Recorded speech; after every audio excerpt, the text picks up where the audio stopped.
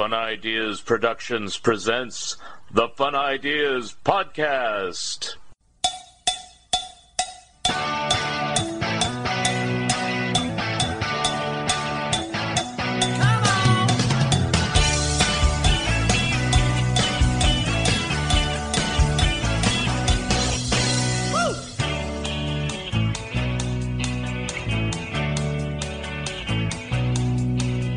It's just another Monday morning, another weekend just flew by. As the alarm clock rings to wake me, I wipe the sleep out of my eyes. Well, I'm driving to work with the radio on, daydreaming at a red light. The only thing that gets me through the day is knowing I'll see you tonight.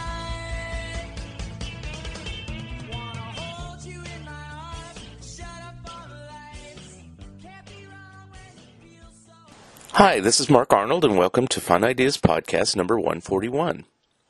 This episode is sponsored by the fine folks at Lee's Comics. From high atop the stately Lee's Comics mansion, we bring you the Lee's Comics Radio Hour, with tonight's special guests, Spider-Man, Superman, Batman, Cerebus the Aardvark, and yours truly, Wally Fields. Friends, have you tried Lee's Comics? Lee's Comics is better than the leading comic book store.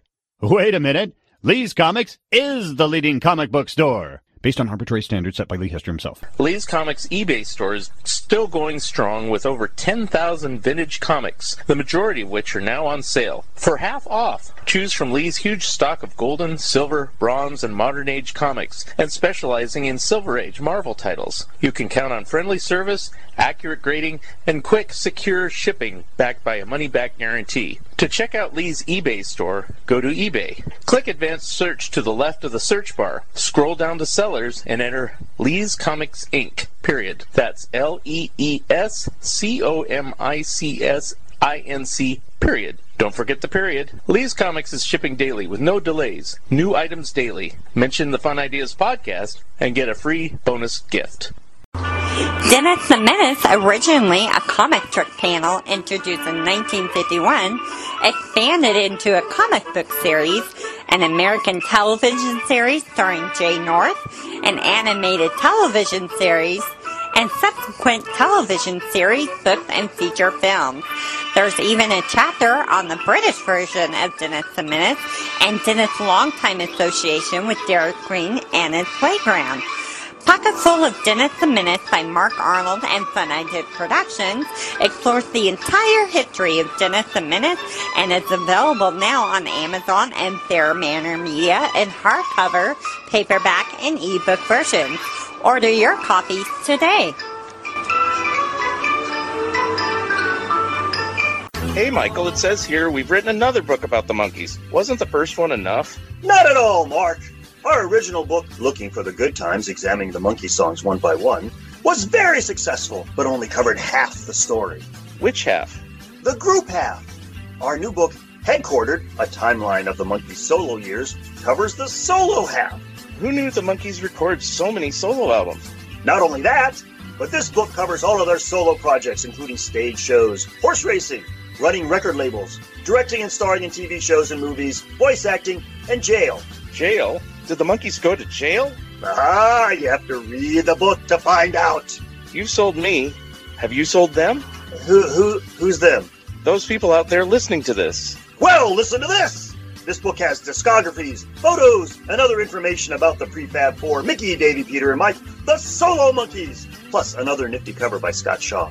Wow, he did our last cover, and this one's equally good. Where can you get this masterpiece? Announcer? That's me. Get Headquartered, a timeline of the Monkees' solo years, written by Michael A. Ventrella and Mark Arnold. Those two guys. It's available in hardback, paperback, or ebook from BearManorMedia.com or from Amazon. Get your copies today. Cool. I'm going to get one today. You can order the TTV scrapbook today at Bear Manor Media or Barnes & Noble. Currently, it is available in hardcover and paperback, and will be an ebook soon. Also, it will be available on Amazon and other online platforms soon. I finished my Popeye article and am now working on a Dino Writers article for Back Issue Magazine and a new Warren Kremer article for Alter Ego. And, of course, I'm still working on my Mad and Turtles books. On today's show, we have a fan of the Beatles, the Monkees, and the Partridge Family, and an educated guest on various podcasts, including the Plastic EP Show and Talk More Talk. Here he is, Ed Rising.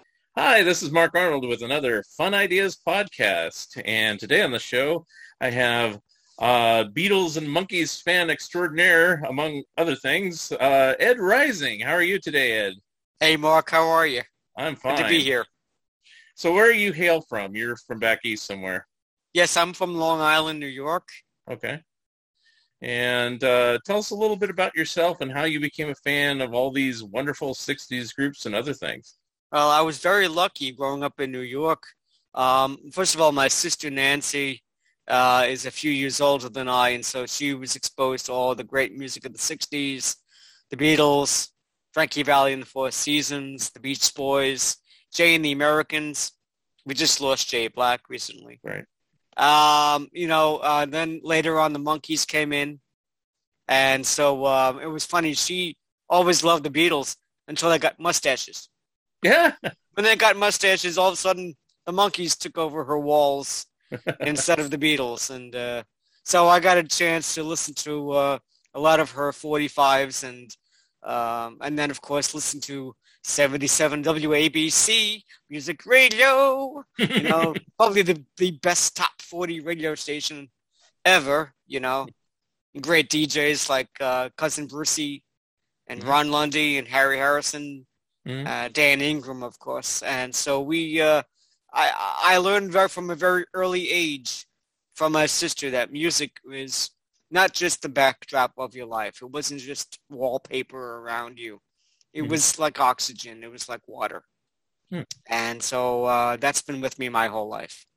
Now, is she a fan from the very start, from Ed Sullivan on, basically? I would say so, yeah.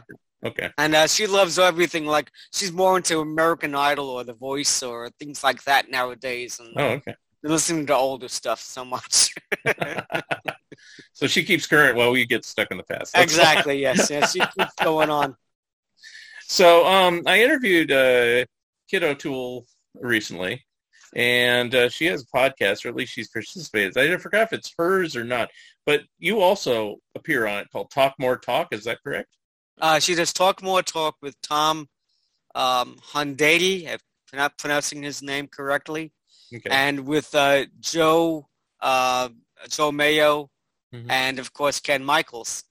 And it's a bi-weekly podcast on the solo Beatles, essentially. And I am not on the show, but I watched it every week, and I comment and so forth. So you have been. I enjoy being.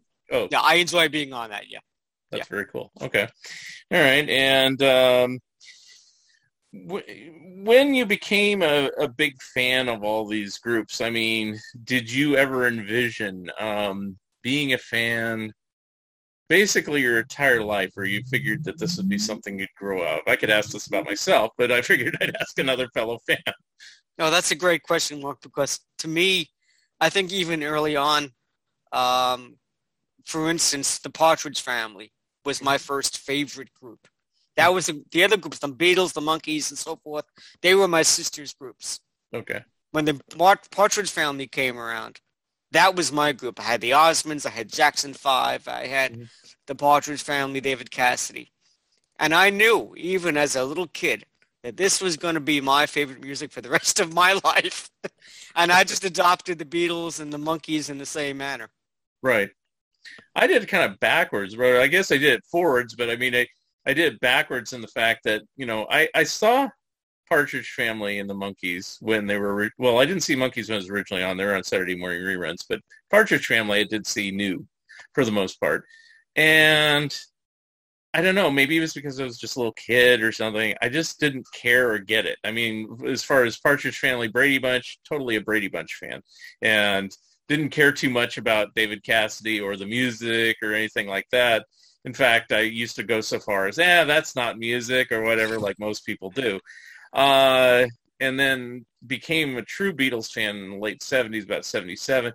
About 1980, became a Monkees fan. And then after all that, then I became a Partridge Family fan and said, they got some decent stuff, and Cassidy wasn't that bad of a vocalist, and he actually composed some good things. He's a halfway decent actor. He did some other things in his life. So, yeah. But I experienced them all in order. It's just not from 64 to 74. It was more like 77 to 87 in that order. Yeah, well, I think there's some similarity to you. In the later 70s, I began to enjoy the Beatles music for itself. Remember, the Beach Boys had their resurgence in the middle 70s. Right. Remember the Red and Blue albums and the big Beach Boy compilation albums that came out in the 70s. So I was exposed to all that. Elvis died in 77, and when he died, I had to have all his records or some of his records, you know. Yeah. Things like that became part of what I would be exposed to.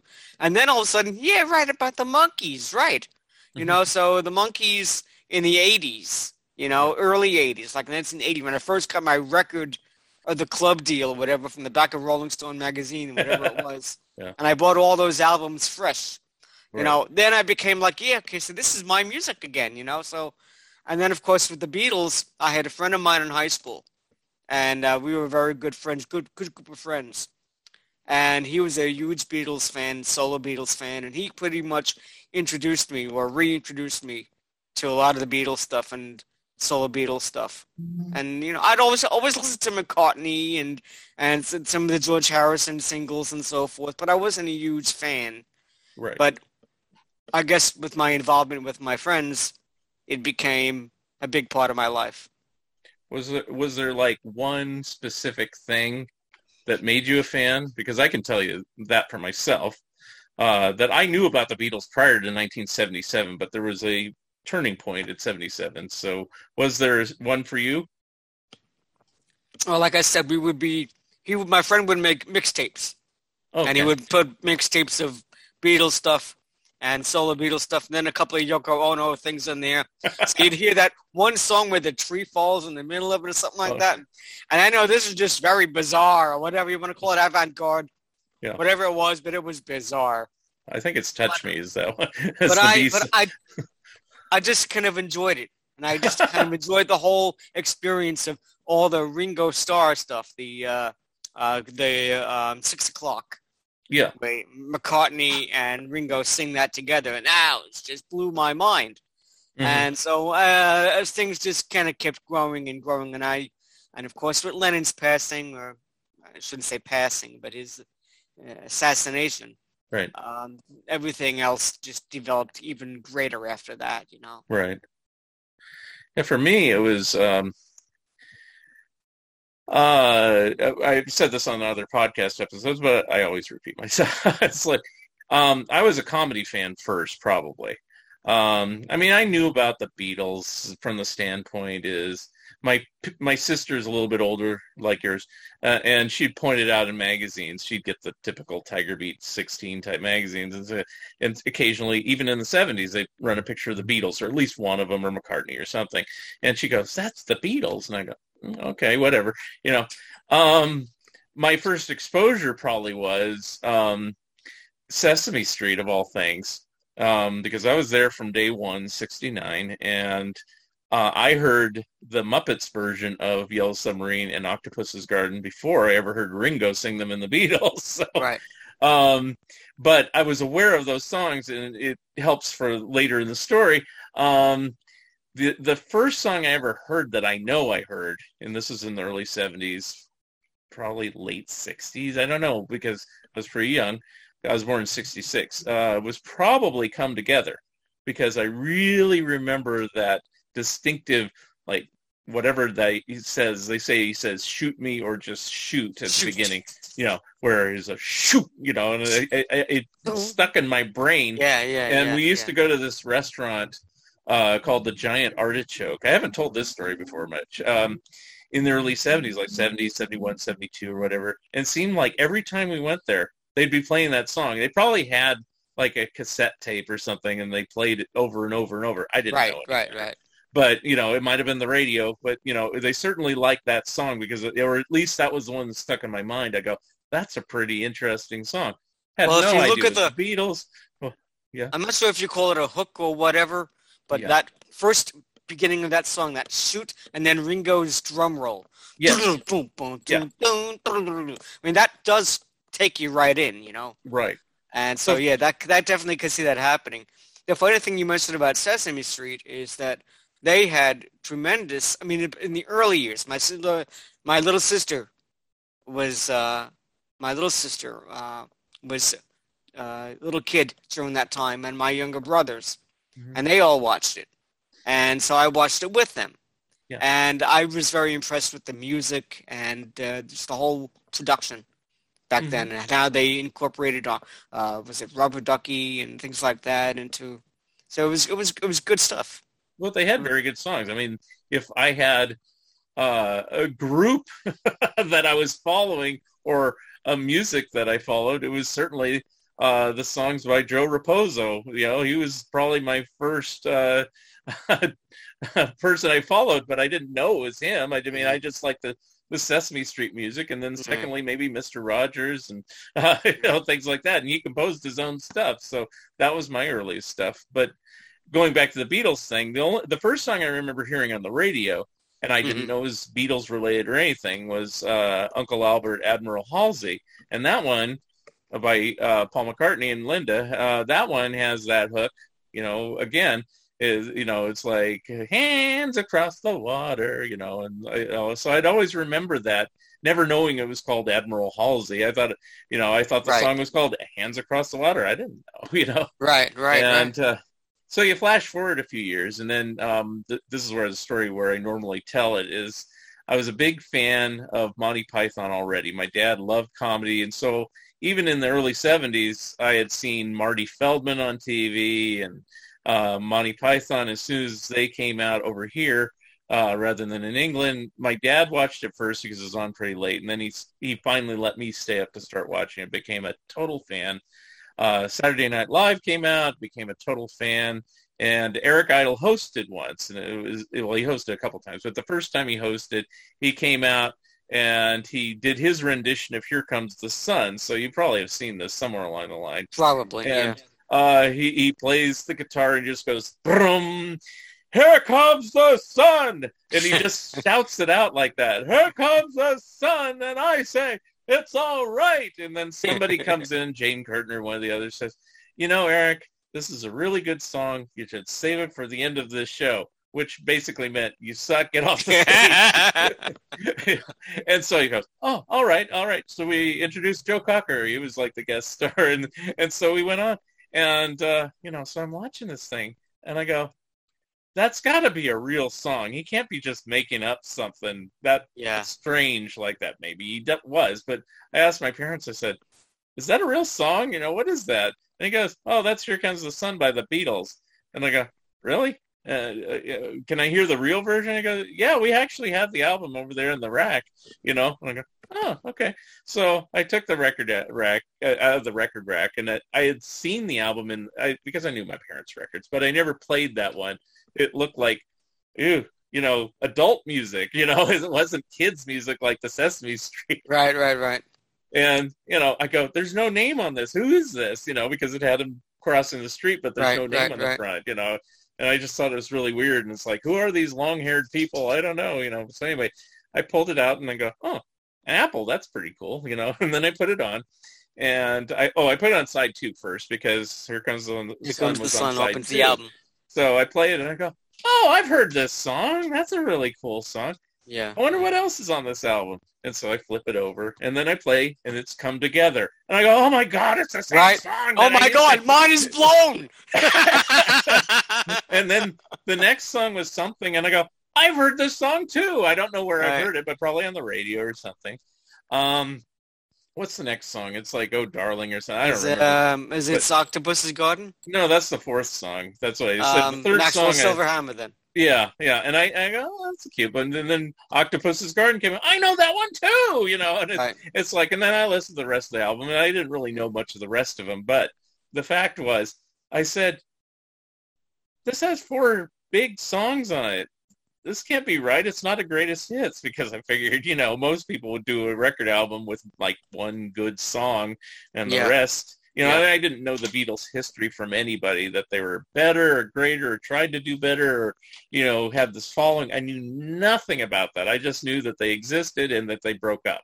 And that's about it. And everybody wanted them together, but then everybody wanted even the Partridge Family back together. So who knew, it's like if they were better or greater. And so, I said, do we have any other records? The only other thing we had was we had a 45 of Help. And so I played Help and I'm Down and so those were my like go-to records, but I wanted more and eventually got, all the other albums and everything, and the rest is history. But it's like, So essentially you had younger parents. My parents were already close to 40 around the time that I was listening to, by 1966 my father was 40.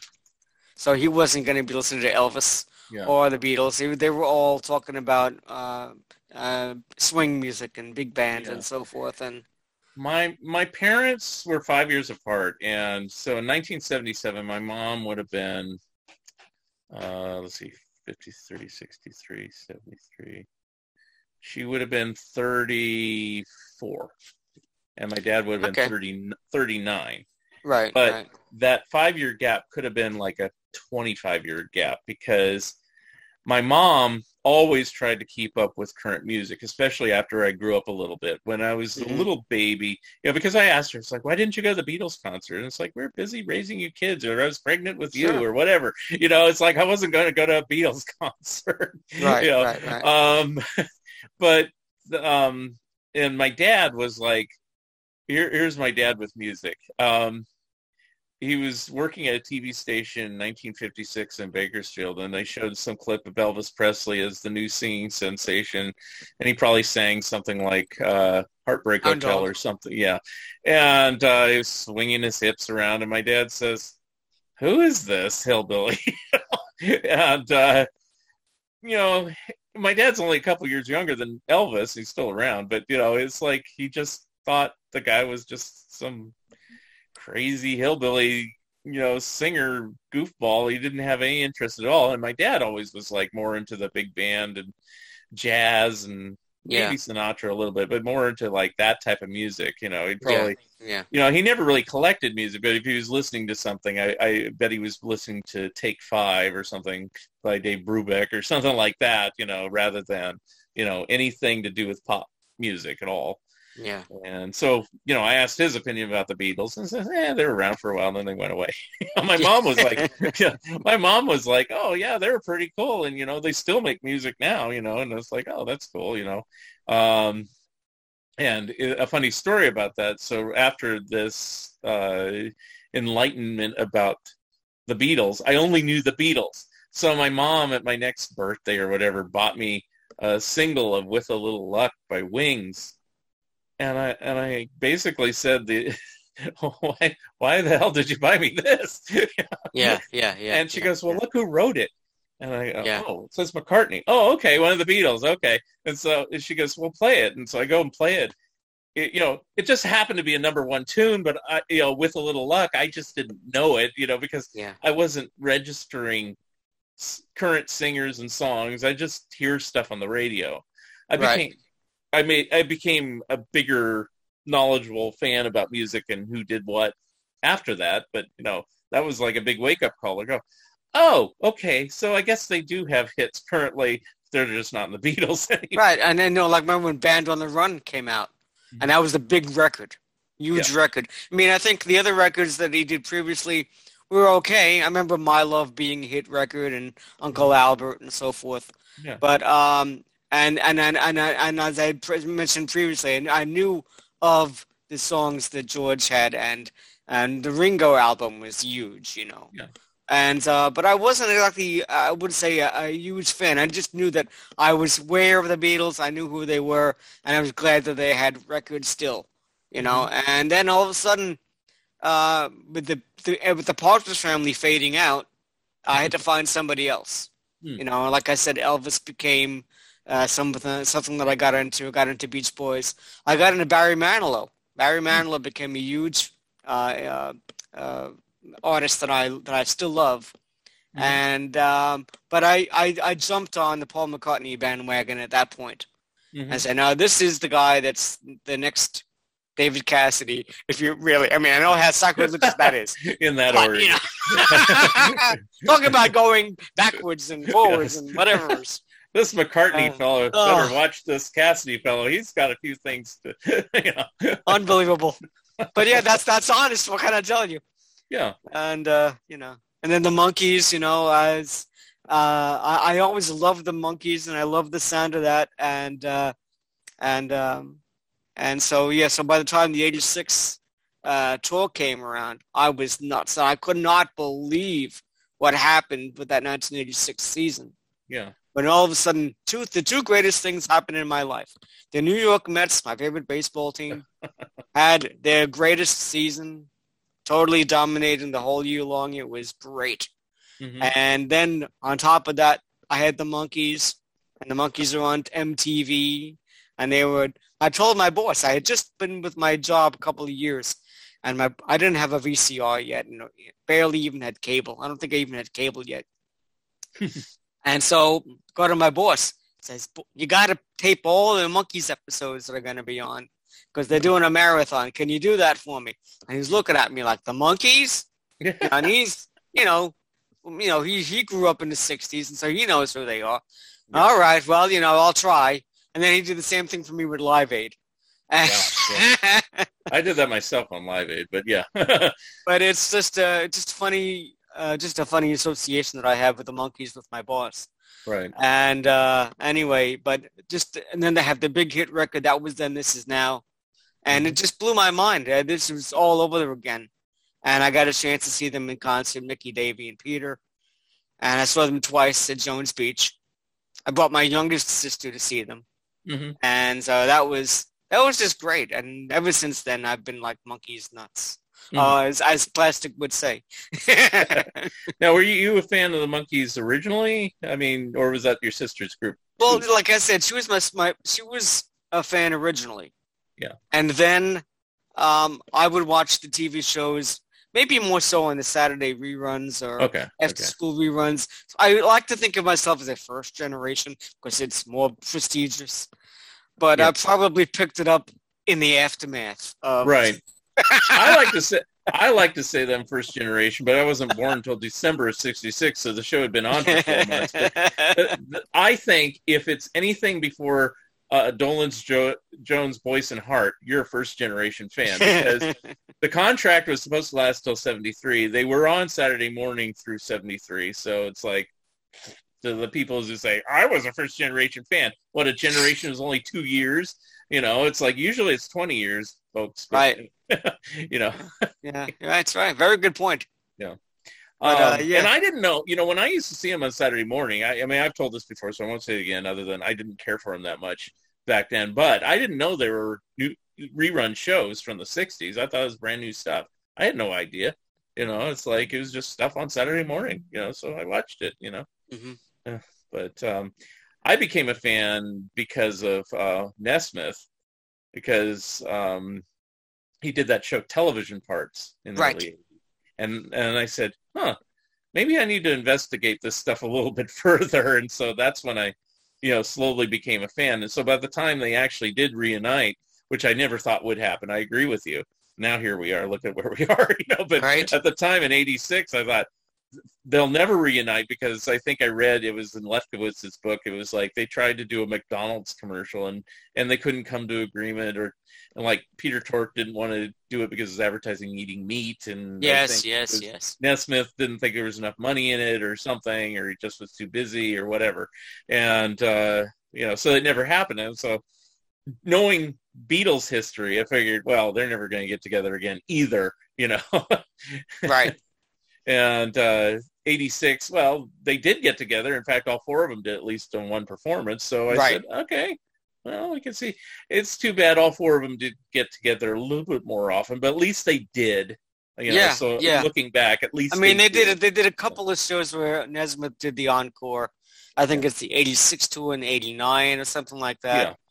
Yeah. And just it bothers me that in 2011, Nesmith declined to join them, but I think he was having lawsuits with Pacific Arts and PBS at the time. Yeah.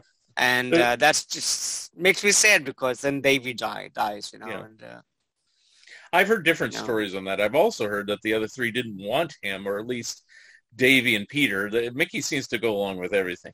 But Yeah. I've heard that Davey and Peter were kind of like, well, we have this polished act and we don't need interlopers, you know. But it's like, come on, guys. Well, to be honest with you, I mean, look, Peter Tork is a talented guy. He's an important part of the Monkees. But, you know, if Peter wants something, you know what? Let's see what Davey and Michael wants and Mickey wants. And then if you want to go along with that, then that's fine and dandy with me. But the other guys are the talent in the group as far as I'm concerned. And I know that Davey had a bit of an ego. They all had egos, I imagine. But as you said, I had read that, you know, they had their talent, their show in one way, and they didn't necessarily want to have to be having some of their songs dropped. Right. Which I guess would have been Tork in that case, because he would have had 3 or 4 songs dropped at least to do so. And you know what? If I'm Peter Tork, I should be happy making the buck. And, you know, I'm sorry. It's just my opinion, you know. Yeah. Well, I mean, it's like, you know, apparently none of them ever really turned their nose at it too much. I mean, it's kind of funny since I did that Headquarter book with Michael Ventrella and went over their solo careers. I mean, all of them did quite a few things outside the Monkees, but that almighty dollar brought them all back over and over again. So, I mean, whatever they were doing, be it Godspell, being directing British TV shows, doing cartoon voiceovers, apparently didn't make it as much money as just being a monkey. You know? No. Or maybe they actually had some fun doing it. So, you know. Well, I'm sure there was a combination of both. In my opinion, I think Davy Jones was so poorly marketed or managed or whatever. Yeah. It's just horrible that this man just never really got a variety show. I mean, he did a show on the BBC, I think it was, or British TV. It was a TV special, and that never became bigger than that. Yeah. I mean, that's just with all the Tony Orlando and Dons and Casey and the Sunshine Band and God knows who else, Johnny Come Lately, whatever variety show that Davy Jones wasn't either have his own show or be a regular guest on these shows. You know, that's a shame. I always found it amazing, to go down that path. I always found it amazing that none of them really had too much television success after that, apart from the Monkees. I mean, Nesmith's television parts, which I mentioned, only lasted a handful of episodes, and you'd think that would have been, you know, a little bit more successful, maybe not a runaway hit, but I mean, it's like, you know, even if you didn't think about the Monkees connection, I mean, there was some actual genuine funny stuff on that show. It was. And the funny thing, when I remember seeing that, and I was like, oh, yeah, this guy was funny. He was in the Monkees. He was funny. Yeah. And I kind of made me feel good. I remember he had that Rio hit record. Yeah. And I remember there's some bits on that's kind of fun to listen to. Yeah. And then he did the elephant parts. And I was like, you know, this could be great. And I think it's just the fact that he was a little too soon. I mean, he was the pioneer. And if he had done it 2 or 3 years later, maybe MTV would have picked it up. Yeah.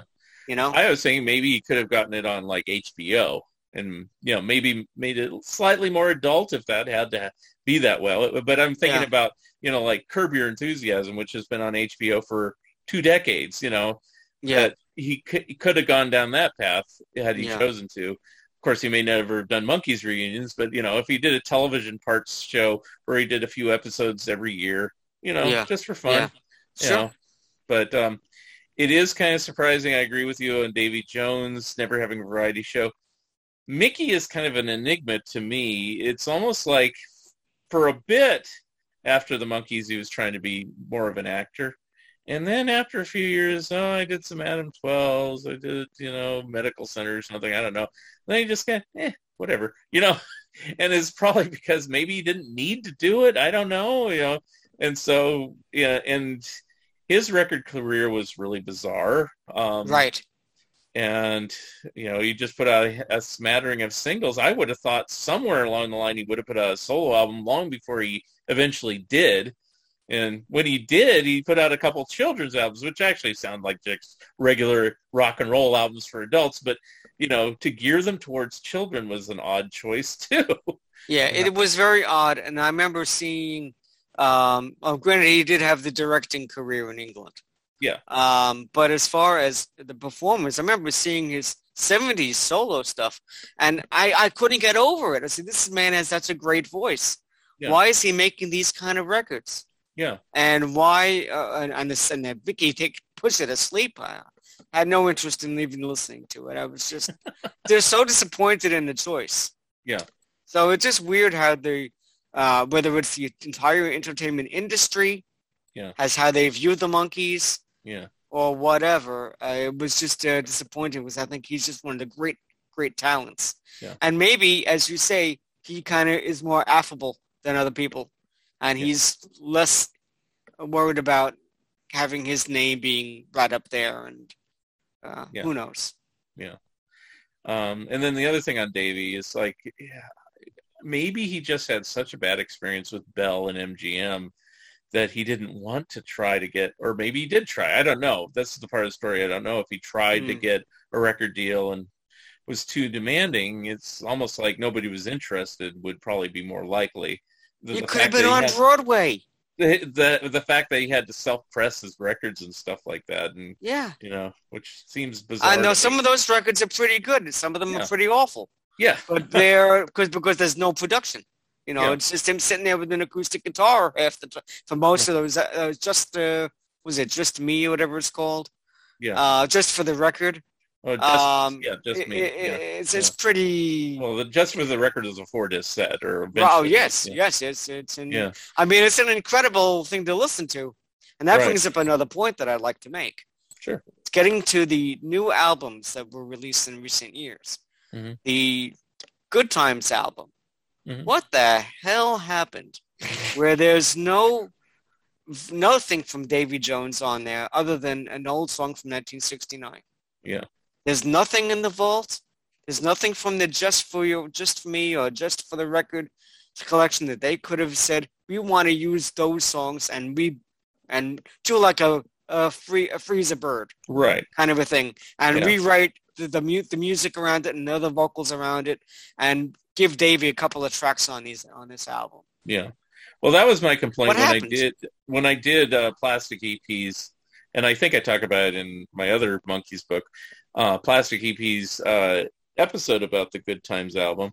It's like, okay, if you had to just pick a Monkees song, and you couldn't go into Davey's solo stuff and do a Free as a Bird thing like you're talking about, or Real Love or something like that, why did you pick a song that has been released at least twice before? So it's not, you might as well have just done Daydream Believer and slapped it on there if you're going to just do that. I didn't expect him to pick, You Can't Tie a Mustang Down or something really obscure like that. But, there's stuff that they didn't put on those Missing Link stuff that they could have used. Or even stuff that was put on there that, they could have enhanced and made better, it seems like, so that Davey was involved in. But I don't know, maybe it was an afterthought. I don't even know. That's a Sandoval type question. Unfortunately, the producer is no longer with us, so we can't ask him. And, but, it almost seems like that. It's like, don't you think you should put Davey on here? Yeah, I guess so. It's almost like, I don't know. Then they have the follow-up Christmas album. Yeah. Then they did it, and that's just maybe that answers our question here. Yeah. Because then they put Mele Kalikimaka is a wise way to say Merry Christmas to you. The worst Christmas song of all time. But he does a decent job, I will admit. It's the most cringe-worthy song ever. Bing Crosby gets away with it because Bing Crosby can get away with anything. Yeah. But it's just, I don't know. I mean, I it had think to be Davey. something I else actually out think there. Davey got away with it. Is it the greatest song ever? No, I agree with you. But I think Davey got away with it because Davey and Mickey, their strongest points is they were able to sell a song to us listeners. You know, I mean, Davey's a perfect example from being able to sell something like the Day We Fall in Love, which is always maligned as being awful and everything like that. But if you're like a 10-year-old girl or whatever age, a 7-year-old girl listening to this, that's like gold. That's like an 8-year-old Davey boy. singing I mean, I'm for sorry. I me. liked it. It doesn't become smarmy and tacky until you get to be 40, 50, 60 years old, and then you start saying, what is this crap? But then you realize, that wasn't written for me. Actually, 18. I'm like, wait a minute. What am I listening to here? You know? What is this? I'm going to skip those tracks. Because you mentioned Elvis. Elvis had, Are You Lonesome Oh, Tonight? please. And then, there's the spoken word part in that. I mean, and nobody sits there and says, that's the worst Elvis song. Usually they say it's one of the best. So it's like, I've always liked it. Yeah. And point me in the direct, not point me, but don't listen to Somebody Want to Be Wanted by the Partridge Family. David Cassidy hates the song. And, he just absolutely goes nuts. He'll be in concert, and sometimes he'll be a little bit not all there when he's in concert. And he'll start that song, and he'll have to go on about 20 minutes about how awful this record is and how I had to sing this and how this was the worst thing that I ever had to do in my life, and it ruined my life. And thank you very much, And yet he'd sing it every time. So I don't know. It's crazy. So let's talk a little bit about the Partridge Family. We've done enough monkeys for right now. It's like, I'll tell you my quick story because it was just something that was on. I watched it, and they played music, and I didn't really think about it. So I was only like 3 when it first came on the air, and, it was like 7 when it was off the air. And so I just noticed that there was kids on it. There was a family that sang. I thought Mrs. Partridge was kind of pretty, and, that was about it. But I didn't collect anything. I didn't get into it. Other people my age kind of did, but, it just didn't faze me till, like I said, years later. So you're a fan from day one, or even before day one? Even before day one, because if I remember correctly, at the end of the summer of 1970, I Think I Love You was released. Okay. I have to go back and look at the actual dates, but my memory tells me that it was a hit record, or at least it was a hit record. Went to number 1 in November 1970. So probably wasn't maybe October or September I'm thinking about. Yeah. And by November, it was a double play on WABC, 77 Music Radio. And I loved pop music from at that point anyway. So I was listening to the top 40 radio. And so all of a sudden there was this TV show about this family that played, and that blew my mind, and I loved the fantasy of it, and I loved the idea of it. And I thought they all played, of course. I'm 9 years old, and I thought this is the greatest thing, and I thought Keith and the whole group of them were just terrific.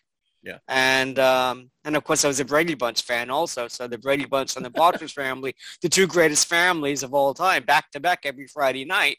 Yeah. And so I loved that. And of course then I got the records and the albums and the fan club stuff and magazines and whatever. Did you join the fan club? I sure did. Oh, cool. I Do you did. still have anything from it? No. Oh. No. Not even the record? Didn't they have a little fan club record? A little plastic, like a vinyl. I wouldn't even call it a vinyl record. It was just like a piece of saran wrap or whatever. Yeah. One of those plastic sound sheets that are floppy. Yeah.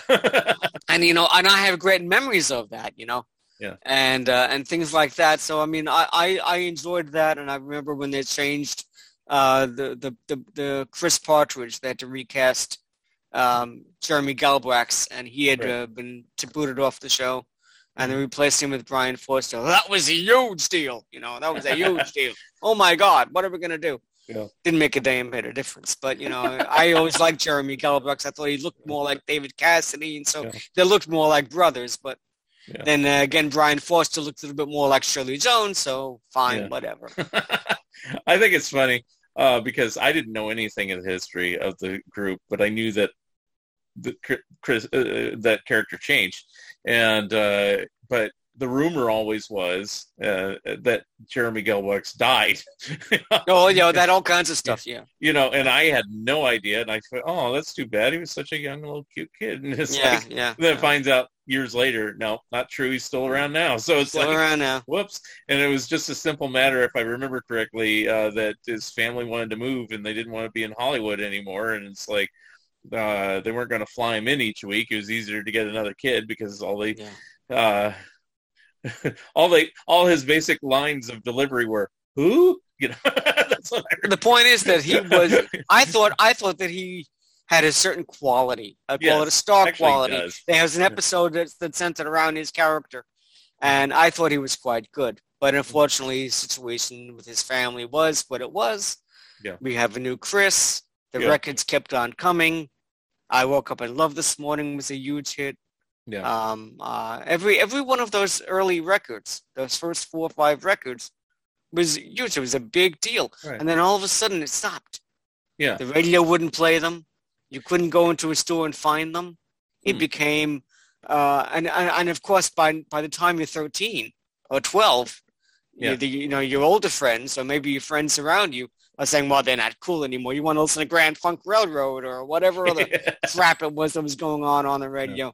You have to move on to other things. And, I would still be looking at teen magazines and stuff. So I had to, took a little while for me to grow up. So those records, like, what are the last ones? Crossword Puzzle and Bulletin Board and stuff like that. Yeah. You couldn't find even then? Okay. So this is a great story. Okay. I think it's a great story. Okay. 1973. I'm at the amusement park with my friends. All of them are girls. And so now you have the various arcade games that you can play. And, spin the wheel and win this and whatever. And so I'm looking at one of the games, and it's all these record albums. And right in the center of the albums is the new Partridge Family Crossword Puzzle album. So I zero in on that. And I get all excited. And my friends around me, they were saying, oh, Ed, don't ever, if you ever win this thing, you cannot get that album. You just cannot do it. And we'll never talk to you again or whatever else. So use peer pressure. So sure enough, I managed to win an album. So now it's like, what am I going to take? So my friends are like, they're flipping out, so I ended up getting the Edgar Winter album. I had no idea who the hell Edgar Winter was, other than that he made Frankenstein. Yeah. It was a really great record.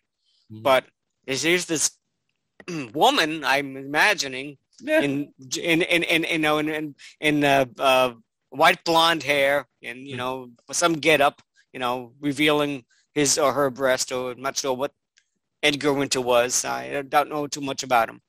But anyway, it was just weird as hell to even be looking at this thing. I can't even hold this thing without flipping out. Who is this thing? Okay, but at least my friends will talk to me. So, yeah.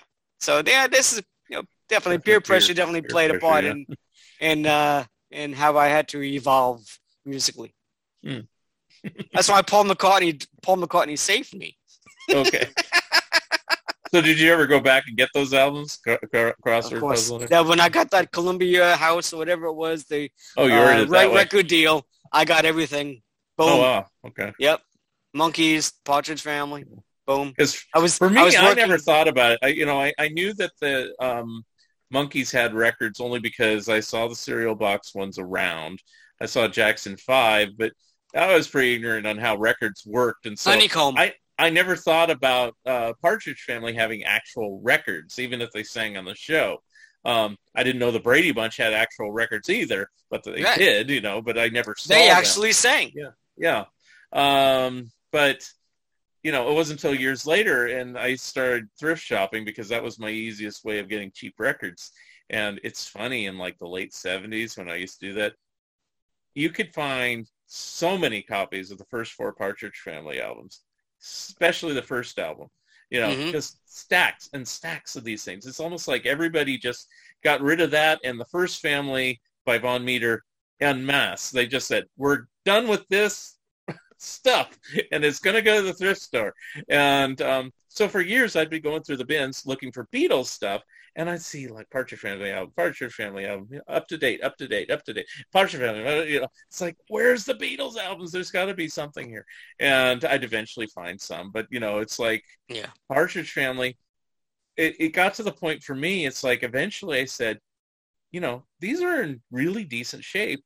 And I looked in the copy of the Partridge Family album. It had the book cover in it, the poster in it, the picture in it. It was the book covers in the second one. And I said, I should buy these just to have them. It's like, and I found the shopping bag. With the shopping bag, I found, I don't think there was anything in the third album, but it's like, but it's like I just started buying them just to have them.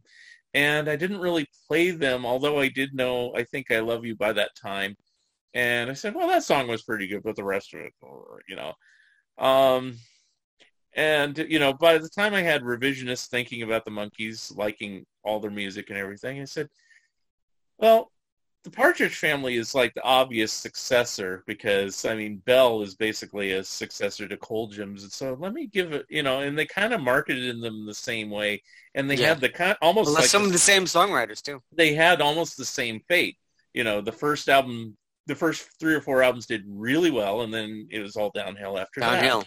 And so I said, but that doesn't necessarily mean the quality went downhill. It just meant that the people buying records stopped buying them. Right. Well, if you listen to the Shopping Bag record, I just happen to think that's the most melodic of all their records. And so I enjoy that even more now than I did, 40, 50 years ago, Yeah. But, no, that's good stuff. Yeah. And I think both the Monkees and Partridge Family actually improved over the years, believe it or not, and I agree with you. Shopping Bag, Notebook's a pretty good album, and things like that. Probably their weakest album might be the aforementioned Bulletin Board, but then Changes was probably the weakest album of the original Monkees album. Yeah. So, now, I like Bulletin Board. Of course, they tried to bring in some different sounds. I'm not too much of a fan of Notebook. Yeah. But then again, I think the overall production of Notebook makes it feel kind of cheap. Yeah. I always joke around about calling it the Partridge Family White Album. And it's got a couple of tracks on there. There's one song on there in which it's as long as you're there, I think is the song is called. And he's singing about this and that, and I feel like there's a cannonball that I'm singing at, and who the hell wrote this song, this line, and it's just terrible. So I kind of get angry at little things like that, and so I just don't have the love for Notebook like I have with the other albums. But did you get the Cassidy albums too that came out at the same time? And then they had Cherish, Rock Me Baby. I never really had all the albums. I think I had Cherish as a kid. But Rock Me Baby, I didn't know all these albums were coming out. By 1972, like I said, you couldn't find them, or you heard about it, and you would have to go to the Record World, which was a big record chain near us. Mm-hmm. And again, it's the peer pressure, cool factor, and you got to find the right guy to ask, and whatever. After a while, it became too much. 72, even though I was around, but I wasn't an adult or anything. Seems like an interesting year. It seems like a year where they did oversaturate Partridge Family, David Cassidy, but they also oversaturated like the Jackson 5 and the Osmonds and the Monkees in the same way. Yeah, it's Think like about it. It was just a weird make or break year, and it's like afterwards for years. Some of them never had a hit again, but some of them didn't have a hit. Like Michael Jackson, that stopped his career cold until like 79 or something. Till he did Off the Wall. Yeah. They had a couple one-off hits like Dancing Machine or something like that, but it was not the same for a long time. Absolutely. Even like Donny Osmond. Donny and Marie's the variety show saved them on one level. It made them popular. Yeah. Or at least that they were around. But as far as the top 40 chart is concerned, sales. Forget it. Yeah. Forget it. Yeah. And for some good reason also. But that's another story. That's another podcast. Right. But I love the Partridge Family. I love David Cassidy and all that stuff. And actually coming up this weekend, the 20th, is the 4-year passing of David Cassidy. Mm-hmm. So it's a little sad to... Somebody that was a huge, huge part of my life who gave me a lot of joy had a very, very difficult life of his own. Mm-hmm. And that makes me feel kind of sad, Yeah, I assume you saw him in concert. I never did, so I mean, David Cassidy. Yeah, I did. I saw him in concert several times in the 90s, early 90s. He went on tour, and I saw him with the Beach Boys. He opened for the Beach Boys. That was a great concert. Mhm. And I've seen him several times in the 2000s. Hmm. Best story about that is that he was doing Harris in Las Vegas.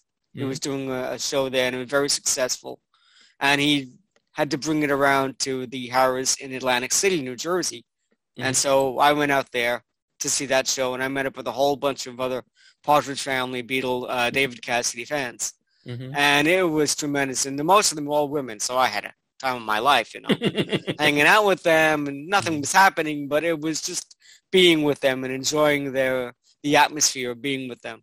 And so we saw 2 shows. So the first show, all the girls told me, look, take a seat in the upper area, the general seating area. And the second night, you can sit with us at the table at the stage. So I figured it was like 2 different experiences, because the first time you're watching the whole thing and you're watching David, but you're also just watching the fans. You're watching the crowd. And I just thought that was really cool. And the second time I was in it, I was in the show.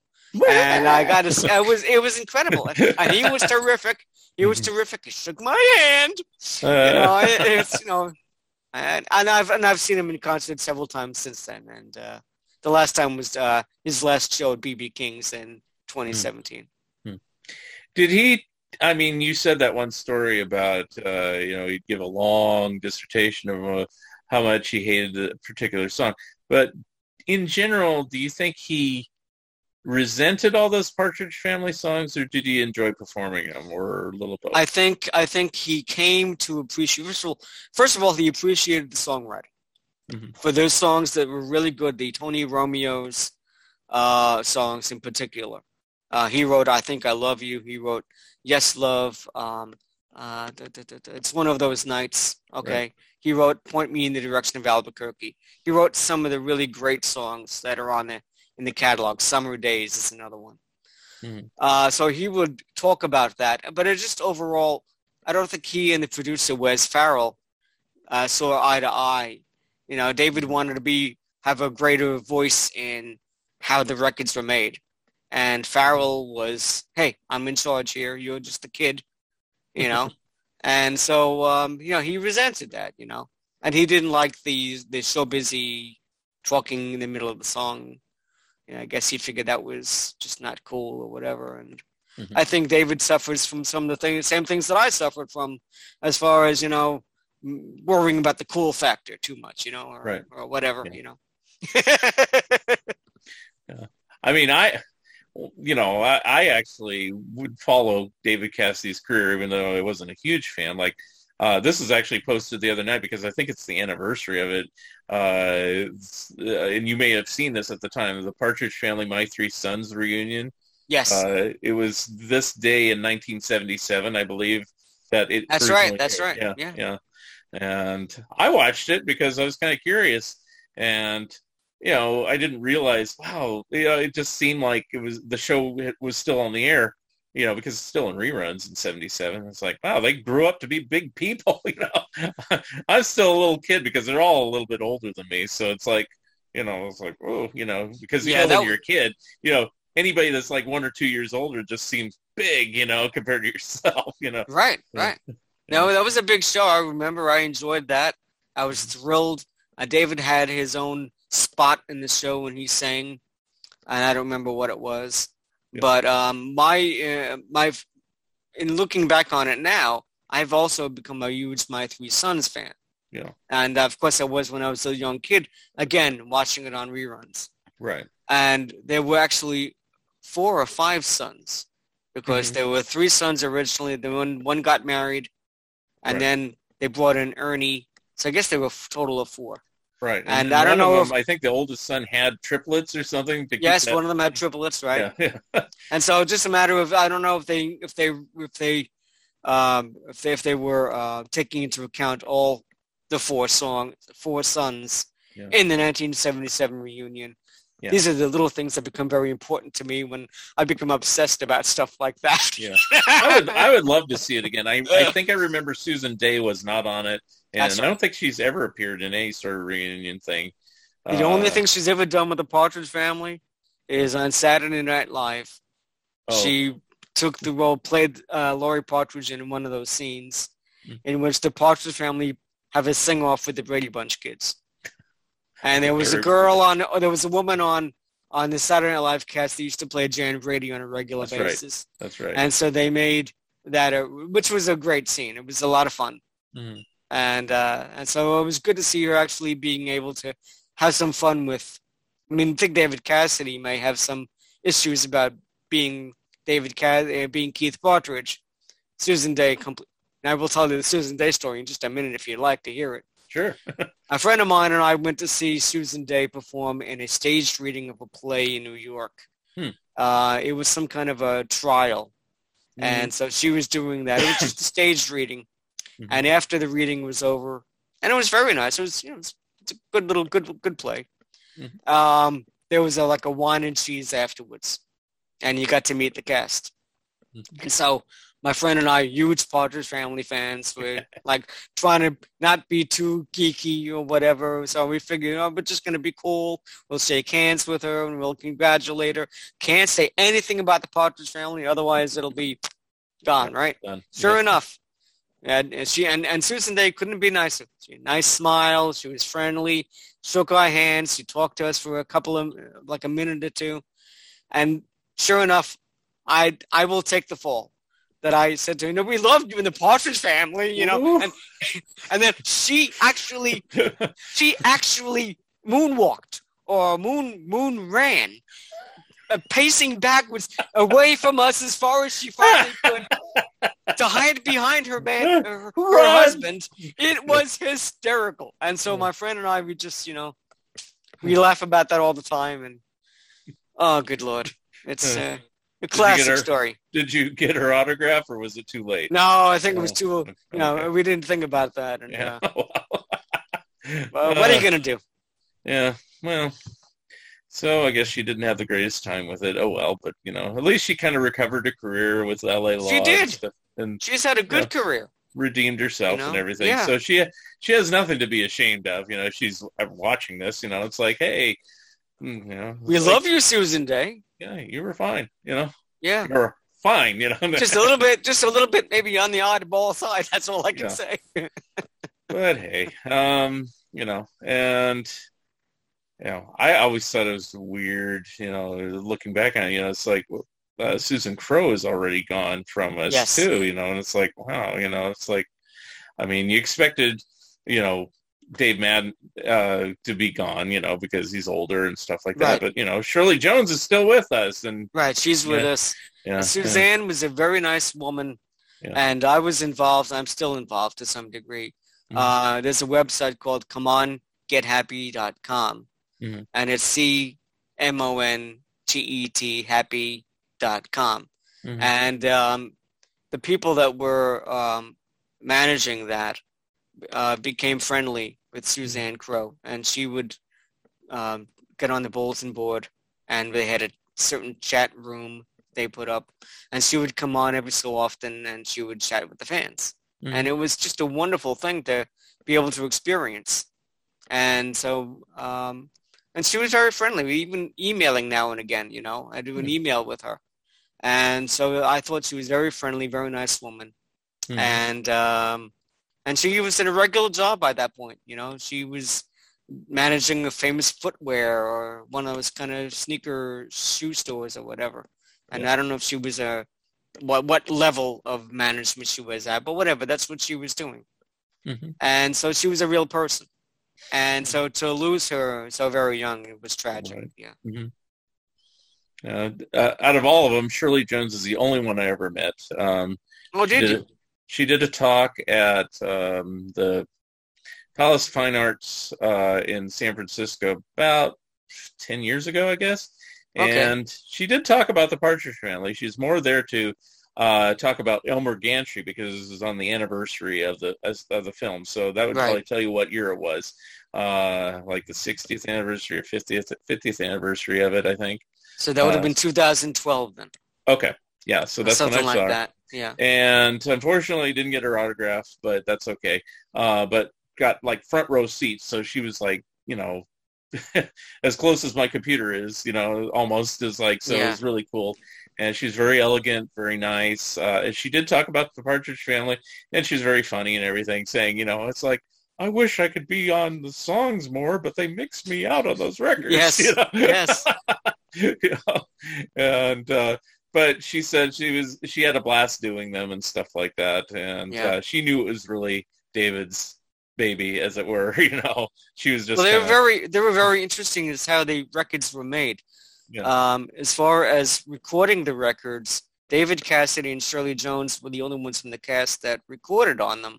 Right. But they, as she indicated, on the records themselves, she was mixed very low, and there were background singers who were originally signed to do all the records for the Partridge Family. Right. So you had Tom and John Baer, their brothers, Ron Hicklin, and Jackie Ward.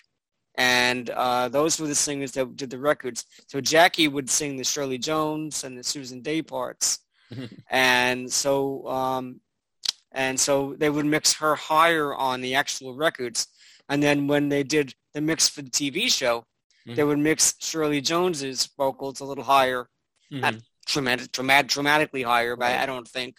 But so certainly when she was on screen, you know, you could, because you know, obviously she's singing that want to make you sound like you're listening to her, I guess. Yeah.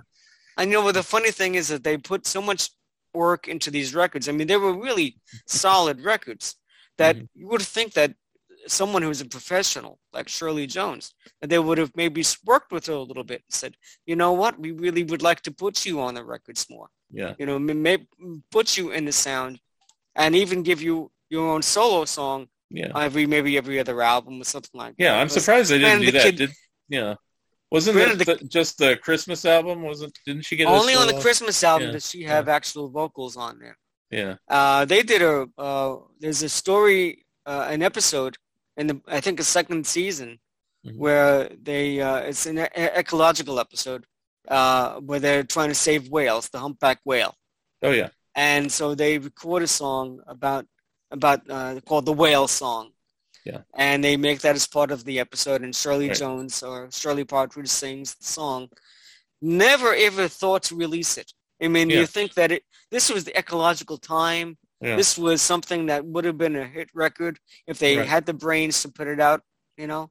Yeah. And it might have given the Partridge Family even a tiny bit of credibility. Yeah. You know, and people at Bell Records never thought about it, and so it's just one of the dark marks on Bell Records as far as I'm concerned. Yeah. I found it weird on Partridge Family and researching it, and I got the books about the TV series and the collectibles and everything like that, that there were songs that just were never released, at least back in the day. I mean, they've released some of them since. And, of course, you can get all the DVDs now, so have all the songs. But, you know, the fact that there's that song called Together that they sing like 3 or 4 times in the first few episode, not on the first album, not on any album. You know, and it's like, wow, because it wasn't the best song in the world, but it's memorable. It's catchy enough. And it's like, could have put it on the first album. Why not? Could have been on the first album. It should have been on the first album. Yeah. It was initially released on a Partridge Family Greatest Hits CD maybe 20 years ago. Right. And then, you know, the 2 theme songs, you know, is When We're Singing and then Come On Get Happy, essentially the same song with different lyrics, but, you know, I don't think those made it on the records, if I remember correctly, originally. Not at all. And Come On Get Happy was also put on Greatest Hits, several Greatest Hits CDs, but not When We're Singing. Yeah. And it just seems like that would have been an obvious hit. Of course, they never put out Theme from the Monkees as a single, but it seems like that would have been an obvious hit too. I mean, I think it was in a couple other countries, but not in America at least. So So interesting marketing on all this stuff. It is. Yeah. It's very interesting. Yeah. Now, this just came to me, but we were talking about all these other groups. Were you ever an Archie's fan, or did that not that pass you by. So the Archies were part of that early influence. Yeah. From the the all the bubblegum type records. Yeah. That came out. The Ron Dante Archies, but he also had, what was it? Come On. No, but Little Willie Willie came a little bit later on. That was somebody else, I think. Other records that were like Banana Splits or Banana Splits. I listened to some of that. Even the Hardy Boys, Groovy Ghoulies, all those Saturday morning shows. Right, right. Groovy Ghoulie, and that was past me, so I wasn't into that. Yeah. But Jesus, excuse me, I apologize. I shouldn't say that on That's okay. Whatever. And then of course it'll come to me when I make it off. Of course, the Chipmunks, Alvin Show, and everything. They were actually the precursors of all this stuff. Right. Well, of course, right. The Chipmunks record, right, and of course the Christmas record is famous. Mm-hmm. That's all part of it. There was oh my God, I can't think of the 1969. Of course, Build Me Up Buttercup is my favorite record from that period. 1969. I can't think of the darn song. But anyway, hell, I'm 61 years old. What am I going to do? It comes and it goes sometimes. Well, I mean, we're talking about Sugar. Is that what you're meaning, or well, Sugar was a huge hit. I remember that. I remember enjoying the Archies and watching the Archies TV show. Mm-hmm. And then I think there was another one that was another hit. But I can't remember the name of that one right now. But I enjoyed Jingle Jangle, was it? I think it was something Jingle like that. Jangle and Bang Shangalang. Yeah, Bang Shangalanger, and there's something. I mean, I like their stuff, and I always liked that sound. Anything from where I heard from any other group, I always kind of went with that type of sound. So I love the bubblegum sound. Yeah. I liked the Bugaloos. Yeah. Remember the Bugaloos? I mean, I thought that was the greatest thing. Yeah. Well, the other one, H.R. Puffin Stuff, they put out a mini album at least, and then another one, Josie and the Pussycats. I like Josie and the Pussycats. What else? They tried with things like Pebbles and Bam Bam, didn't work. And, although I'll tell you one thing, that one song, when she the song they put at the end of the Flintstone episodes. Put love in your heart. Daddies never fight and mommies never win. Da da da. Oh my God, I can't think of that one now either. Oh, this is terrible. All these bubblegum stuff isn't all winners. I mean, Let the sun shine in. Yeah. Da da da da da. It's great stuff.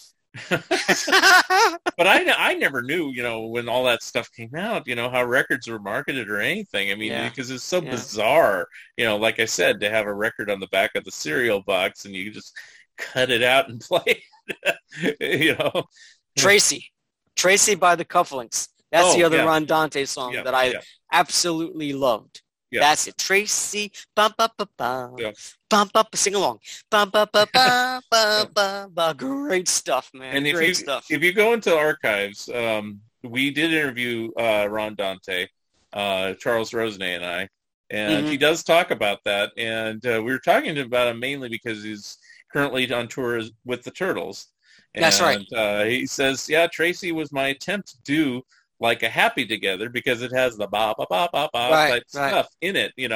He says, I don't know if it quite came off, but it was kind of memorable. And I don't know if you got Ron Dante's Funhouse, a 2-disc set that has just like various odds and ends. It has a lot of Archie stuff, but it has stuff like from him doing the Chan Clan from Charlie Chan Hanna-Barbera cartoons, and even some ads for like Kent cigarettes and stuff. It's a really interesting compilation of it. I'll have to look to see if it's on Spotify. I do a lot of Spotify nowadays. Weird Ron Dante compilation, but it has a cover by Dan Parent, who's an Archie artist currently, and so it has that total Archie vibe.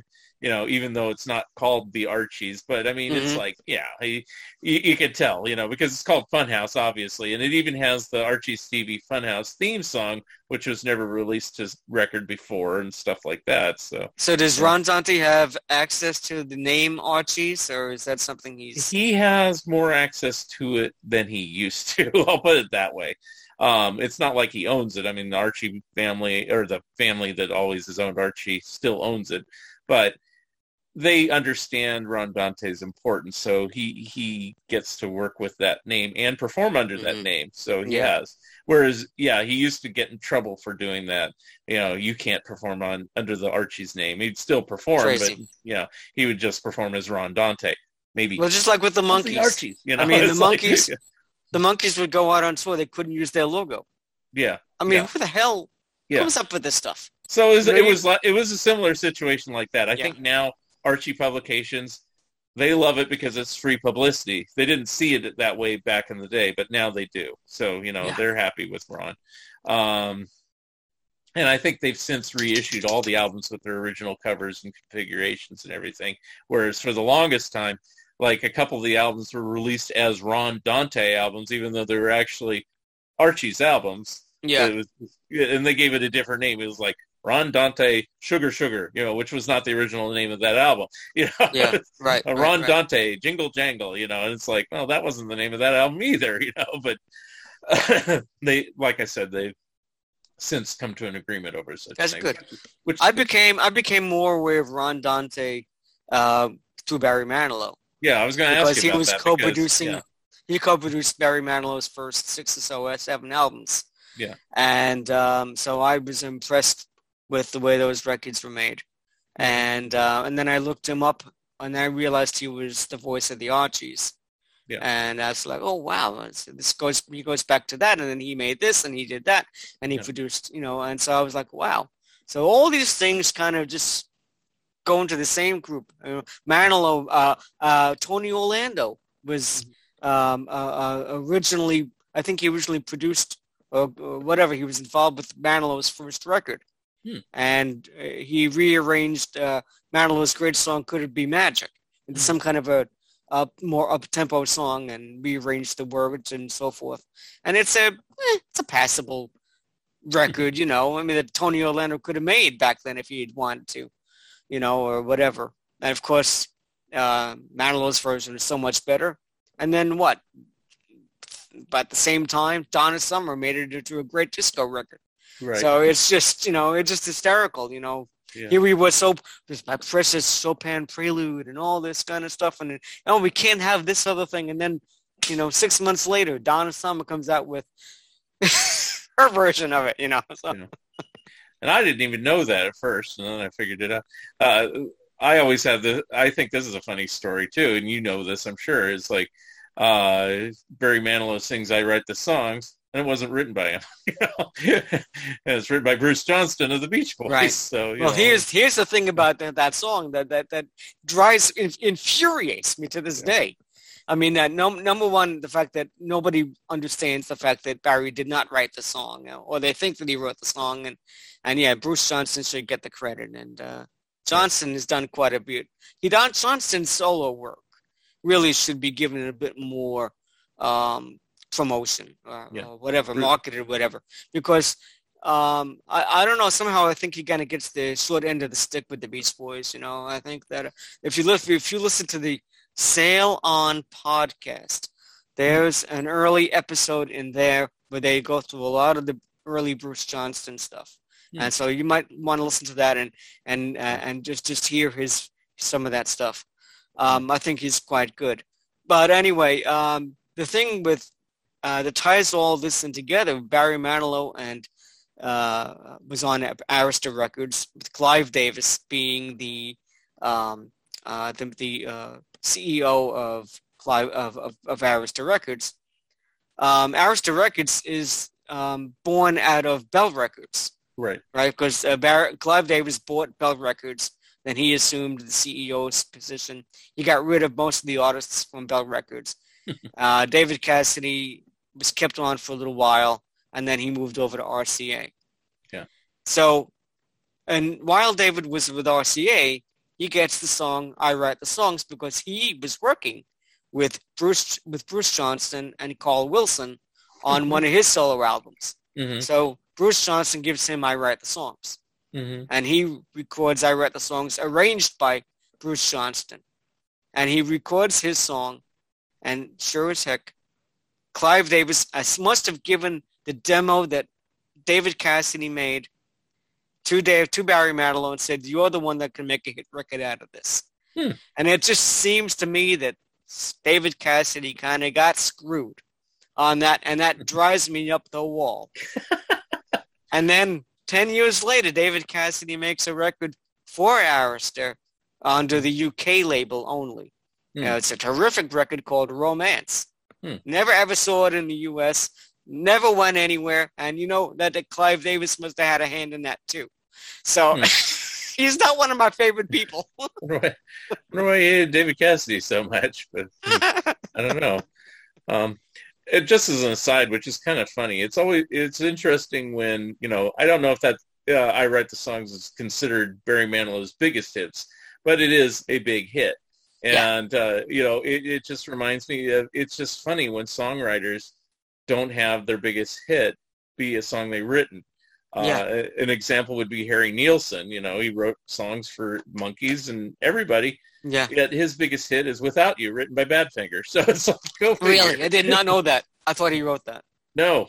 So it's written by Tom Evans and who's the other guy? Peter Ham. Okay. Badfinger. And right, it was on the Badfinger album called No Dice. And their version isn't bad.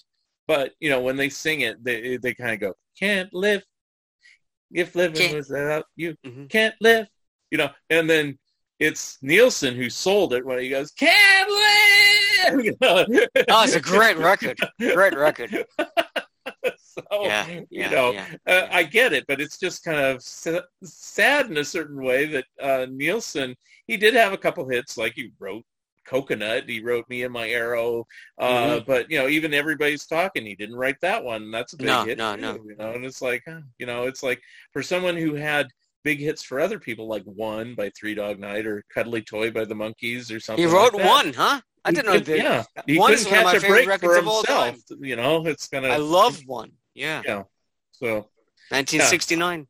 I'm a big Harry Nilsson fan, so it's like kind of you know, you probably would be too if you explored him a little further. You say, oh, he has some pretty good stuff, especially if you get his mid '60s to early '70s stuff, like '67 to '74. After that, he kind of peters off, but you know that little window. Well, the album with Lennon, I don't think worked out all that well. But that's where it cuts off. You know, he did a couple okay things after that, but his voice was shot. He lost it on the Pussycats album, and you know the only thing interesting about the Pussycats album is that Lennon's on the cover and he produced it. Other than that, it's like you know Nilsson's voice. You just go because I really should. This album called a Little Touch of Nilsson in the Night.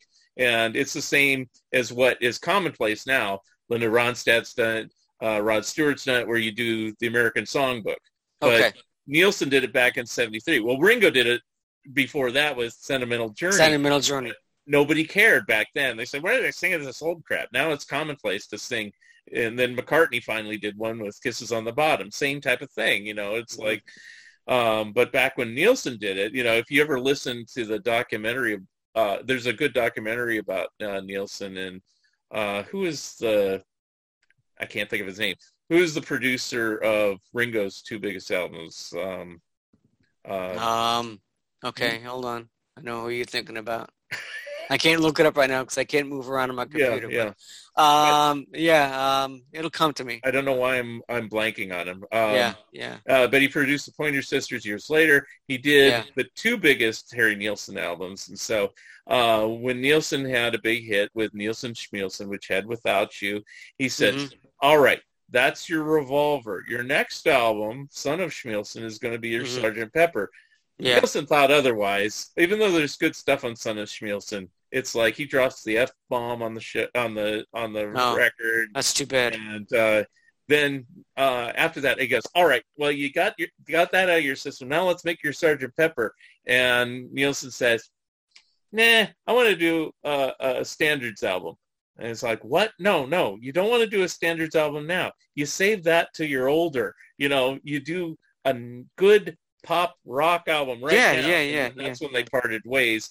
He got Derek Taylor to produce that album. And, it's actually a really good album. But, in retrospect, you go, Nielsen was right because he lost his voice after that. But, they wouldn't have known that at the time. Richard Perry is who you're talking about. Richard Perry, thank you very much. For some reason, I was saying Phil Spector, no. Yeah, I'm trying to read the back of the album in my head, Yeah, Richard Perry, yes. And Richard Perry wrote his autobiography in recent times, and he talks about that very thing.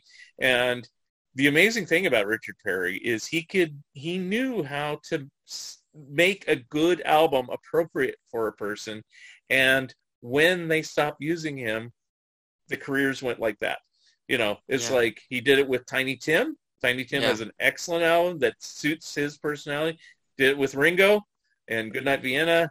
Did it with Nielsen Schmielsen and Son of Schmielsen, and then afterward, nothing, because they're very kind of eccentric type of performers that need like a certain type of production style, to make it work. I always thought, when Ringo was really dying in the late 70s, and even more recently after Mark Hudson, I said, why doesn't he reconnect with Richard Perry just once, and just make one more great album? But now they're all getting kind of long in the tooth, so who knows? Probably, magic probably wouldn't return. But I was listening to that Talk podcast, and there was an episode on Ringo Starr.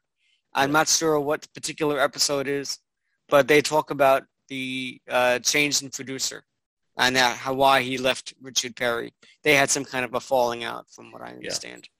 And I've heard that too, but I don't know the details. No. Unless Richard Perry talks about his autobiography, because on the Nielsen documentary, he only really talks about his relationship with Harry Nielsen, and only his connection to Ringo was that Ringo was on Harry's sessions and Harry was on Ringo's sessions. But other than that, he didn't talk about any falling out with Ringo. He just talked about a falling out with Harry. Because it doesn't pay for him to say that he had falling out with Ringo Starr. Yeah. So, but I mean, he was a good producer. He's probably, I think he's just retired now. But I mean, he did all the big hits the Pointer Sisters had for years. And any song that by the Pointer Sisters, he probably did, unless it was one of their early ones like Salt Peanuts or Can You Can or whatever it's called. Sure. It's like, but any of the big ones, He's So Shy, Neutron Dance, Jump for My Love or whatever it is. Jump for My Love was a big one. Yeah, all those ones, all produced by Richard Perry. Yeah, so and the Pointer Sisters won the Carol Burnett show virtually every week. Yeah, she must have been her favorite group. Yeah, and that's another thing you said you're interested in. I looked you up, and you mentioned the Mets, and but also you're interested in Carol Burnett, and you're interested in the Honeymooners. So you see, I found out some things. Thank you. About you. No. Gotta be careful what you put on Facebook. But yeah, I love the Honeymooners. Honeymooners. My father and I connected on the Honeymooners when I was a kid. Mm-hmm. And so I've enjoyed that for years, and I've enjoyed all kinds of variety shows, Sonny and Cher, and then the Carol Burnett is just genius, Yes, I try to get as many episodes. Like I just finally got the set. I don't know why I skipped it over the years. Dean Martin show. It was like 6-disc set, and it has like episode, just random ones, but at least they're complete episodes. Yeah. A few months ago, I got a 5-disc set of Cher, her solo series between the two Sonny and Cher shows. Okay. And I remember that from back in the day. And I got all the laugh-ins. I got what about the Sonny Bono comedy review? I would love to have even one episode of that, because I honestly don't think I ever saw it when it came on. And I was looking at the schedule, and I can't even remember. I think they put it against some show I watched. I don't remember. I was such a huge fan of Sonny and Cher. I was so broken up when they broke up. Yeah. I refused to watch the Cher show, although I did eventually watch it. Oh. And I was so angry with Cher, and nowadays I'm more angry with Sonny Bono for the way she was treated, and it's just it's unbelievable the crap that goes on. I mean, I watched the Sonny and Cher comedy hour the whole time it was on, and it was sad they divorced and everything. Didn't know all the background story. I had no clue and didn't even know until like years later that Sonny had the Sonny Comedy Review.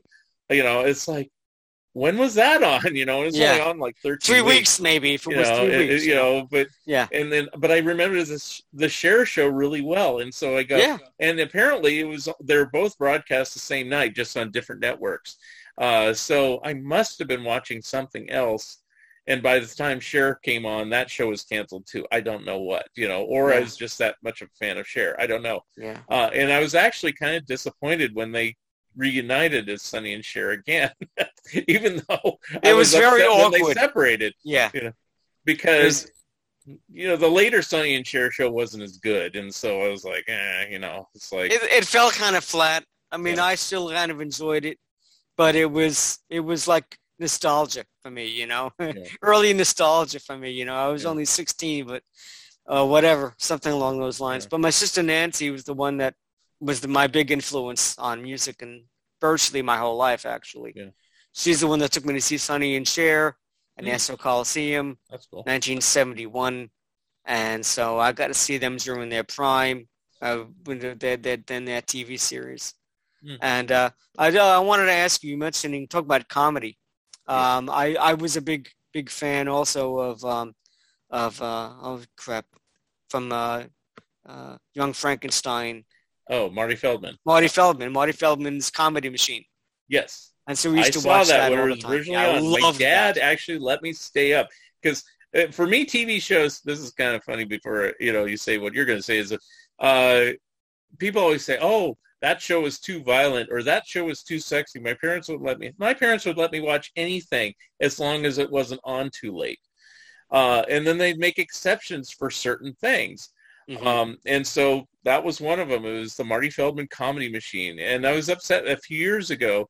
They were going to put it out on DVD, and then some sort of rights issue has kept it off of DVD. It was going to be the complete series. I was like, yes! And so I'm still waiting. I doubt it'll ever come out. At least I'd have to look to see if it's on YouTube. And some. They have bits of it on YouTube. Yeah. And so I thought he was so I did funny. find ones. I didn't. I was like 5 years old or 4 years old when that originally aired, and the one that stuck in my mind, and it is on YouTube, but this shows you how the memory works, is this one where Marty Feldman's wife is like asleep in the bed, or I forgot. I've watched it in recent times, I forgot. Or she's just jabbering away. It's almost like a Benny Hill thing. And she goes to sleep, and he gets in his little mini car, as like a Volkswagen or something, and then he flies on a jet, and he goes off to this like deserted island, and he's with this sexy girl, and they start making out. And then he looks at his watch, and he gets on the plane, and he shows the footage of the car, and he gets back home, and the wife is still just jabbering away, not noticed that he left. Yes dear. And I think they did, like I said, I think they did it on Benny Hill too, but they did do it on Marty Feldman, and I just remembered it all this year. It's just that high-speed stuff, and so, that primed me for Monty Python. Even though it was already on the air in England, I never saw it until years later. It came up a little bit later. I think I got into Monty Python after I saw the movies. I mean, my mother jumped up and down over the Life of Brian, and that was we were never allowed to see anything remotely close to Monty Python because of that, because we're Catholic. Oh. And so that was nuts. So, and then years later, as we'd be able to be a bit more junior high or high school, all of a sudden Monty Python became the thing, Yeah. And so I enjoyed that. Like I said, my parents didn't care about that. I mean, there's some nudity in Monty Python, and my parents didn't care that I would see that. They were more concerned that it was on at 10 p.m. So, it was a special treat if I got to stay up to watch Monty Python. And if you did your homework. Yeah, exactly. and like I said, and if they did show a little bit of nipple or something like that, my parents didn't go like that. They just said, it's just Mark. He's growing up. He'll learn it soon. Right, right. That's it. Life of Brian. we grew up, you know, going to church. We weren't Catholic or Protestant, but, you know, the only thing my parents did on that film is that they went to see it first. But I think they went to see it first just as a date. They weren't censoring it for us kids. And then like a week later, you know, I got to see it with my mom or something like that. And, you know, the only thing my mom, and she told me after the fact, the only thing she was kind of semi-concerned with is there's one scene, oh, here's my dog, one scene with full frontal nudity, both male and female. And, it's like my mom, after I saw Life of Brian, she says, is that of any concern to you one way or the other? And yeah, it's nudity. I don't care. You know, so, okay, just checking, you know, if there is, you know, if like I was traumatized because I saw male or female frontal nudity, and it's like, yeah. Right. So, what are you going to do? Yeah. What about Steve Martin? Were you a fan of Steve Martin? Oh, yeah. I had the first album memorized. I probably still could do it, you know. Yeah. And it's funny. It's not that great of an album in a certain respect, you know, it's just an album of its time. But I find it hysterically funny, but I can see why people wouldn't. Because, you know, and if you ever saw or read, sorry, it's cute. This is Lulu. If you ever saw or read Steve Martin's biography about his stand-up years that he put out a few years ago, he kind of hits the nail on the head of what he calls non-comedy. He would do this stuff that it didn't really have a punchline.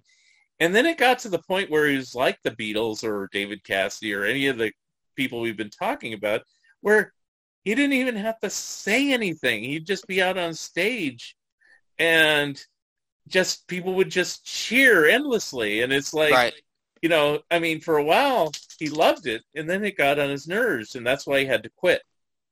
And so he did. And he basically just, in 1981, just, I'm done, you know, and didn't tell anybody.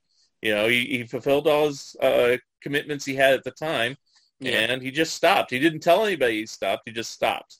You know, and, you know, I find it amazing that you can stop. Yeah. Because, you know, here's this guy. He's been doing comedy, writing, and so forth all these years, and finally he makes it huge with the Let's Get Small at record, and then Wild and Crazy Guy. Yeah. And I think the next one was Comedy is pretty, that's not so hot. Yeah. But I thought those first two albums were terrific.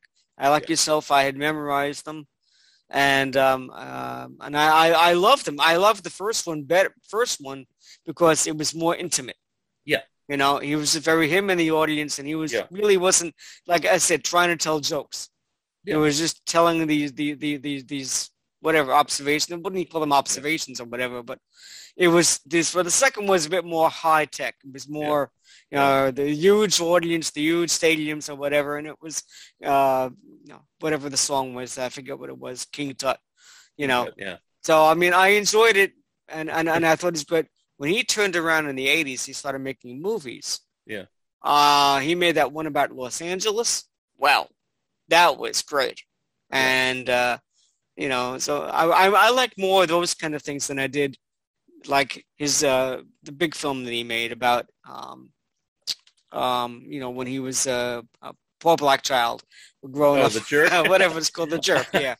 You know, I mean, that was funny in its own way, but I kind of like his stuff post 85, The only thing 80s. I didn't like is when he got too much into the schmaltzy stuff, you know, where he was doing too much Father of the Bride, Parenthood type stuff. And then I'm sorry, I'm going to stop you there. Okay, but what I thought was worse, those movies. What I thought was worse, so, and I hope you agree with this, because if you're a Honeymooners fan, maybe even a Bilko fan, is when he did Sergeant Bilko and he did Pink Panther. You know, it's like, why do they get killing me? To do these things? You're killing me. Why are you doing this? Talk about having to fulfill a contract. Yeah, so I don't know if that was the reason or not, but that, like, oh, Steve, go back to the stand-up, you know. Anything. No, don't do that.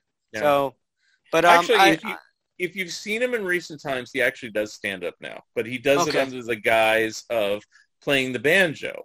You know, he'll go out. Does.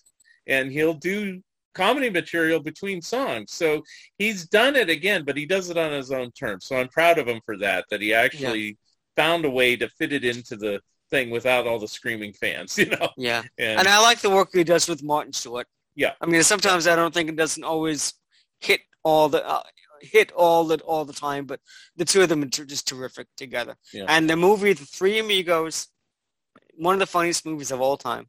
Yeah. I know that it probably back in 1986 or whenever the heck it came out, it wasn't a huge movie. It deserves every bit of credit that it could possibly get. It's hysterical. Although my favorite scene in that movie, I can say my favorite scene in probably any Steve Martin movie. My favorite scene is when they're thirsty and they're drinking out of their canteens, and the one gets the big glob of just sand and dirt in his. Yeah. That's my favorite joke in that one. But you know, there's some good stuff in that. I like it when they're camping and they sing the song, and that just. The whole thing is just brilliant. All right. Martin Short actually, it made great, me think of one other funny thing. I love that. He goes, up here, look up here, up here. Anyway. And they're like, huh, what? Good stuff. Yeah, so, yeah, we're on the same wavelength on a lot of stuff. Yeah, Carol Burnett is the favorite. What else? I wasn't into the Honeymooners as much. I wasn't even, I assume you like all the New York type sitcoms. So you like Odd Couple. The Odd Couple. I like all that. The Odd Couple I always liked. Mm-hmm. It took me a while to get into the Honeymooners. And I think a lot of it had to do with, I just thought it was Ralph Cramden just yelling at people. And I said, whatever. And I think it took me a while to get into Sergeant Bilko because I thought same type of thing. It's just Phil Silvers yelling at people. I wasn't getting this as a kid, And then later I understood the nuance. And on Jackie Gleason, I kind of got into him more when a local TV station in the 80s played his American Scene magazine, which didn't have the Honeymooners on it at all, but it showed his versatility in playing different characters. And so then I appreciated Gleason's talent because when he was just going, you got a big mouth and to the moon and all this stuff, I was like, oh. Well, when we were kids, we used to watch the Jackie Gleason show, which aired, I think it's like 1970, 71. Yeah. And so you saw the whole variety bit, and you saw they would do a Honeymooner sketch maybe not every week, but they would do it a bit. But they would do it all the different characters that he played, and that was always fun. I enjoyed it, and I particularly enjoyed the musical episodes of the Honeymooners that they did. There was about 12 episodes of that they did, and talk about earlier comedy. I was never a big fan of Sergeant Bilko. It was a little bit before my time. Yeah, I was more into McHale's Navy with Ernest Borgnine.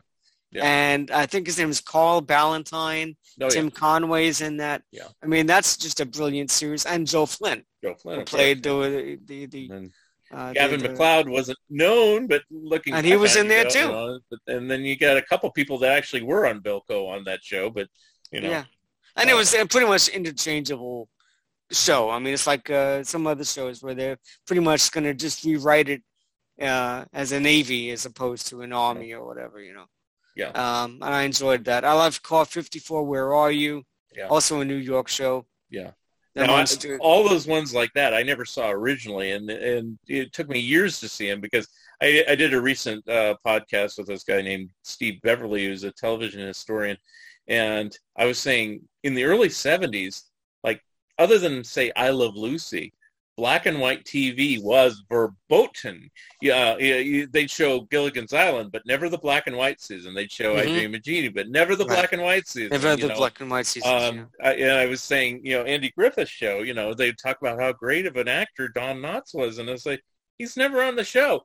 I didn't know there was 5 seasons of black and white shows, Well, I think a lot of that came out of Nick at Night. And then TV Land. That's when I started seeing that exposed all those shows, Donna. And then I go, all of that. Yes. That's when there's some good stuff. And so, I never saw the original Honeymooners. In fact, the first Honeymooners I think I saw, I didn't even see the the ones you're talking about was when they did the reunion movies in the mid 70s. That's right. Yes. And I was like, what is this? I don't get it.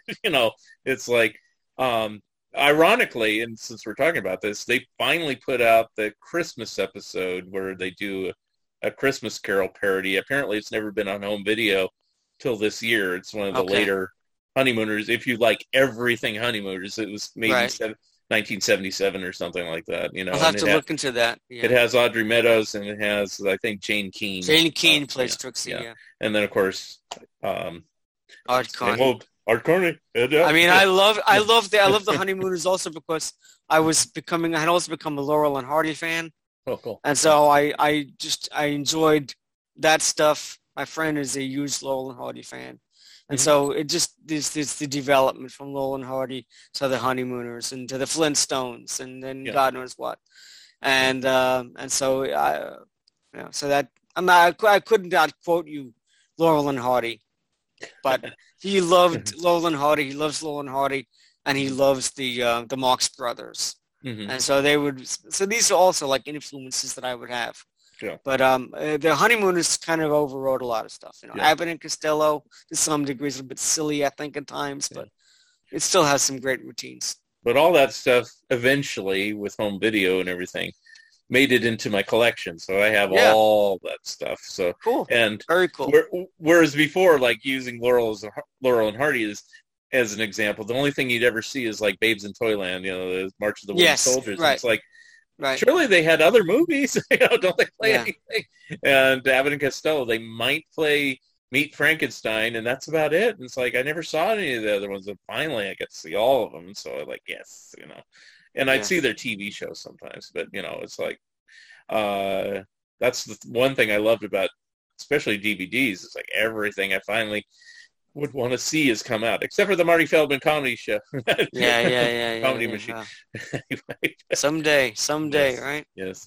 Like all the Partridge Family music that will never see the light of day because of lawsuits and God knows what. So yeah.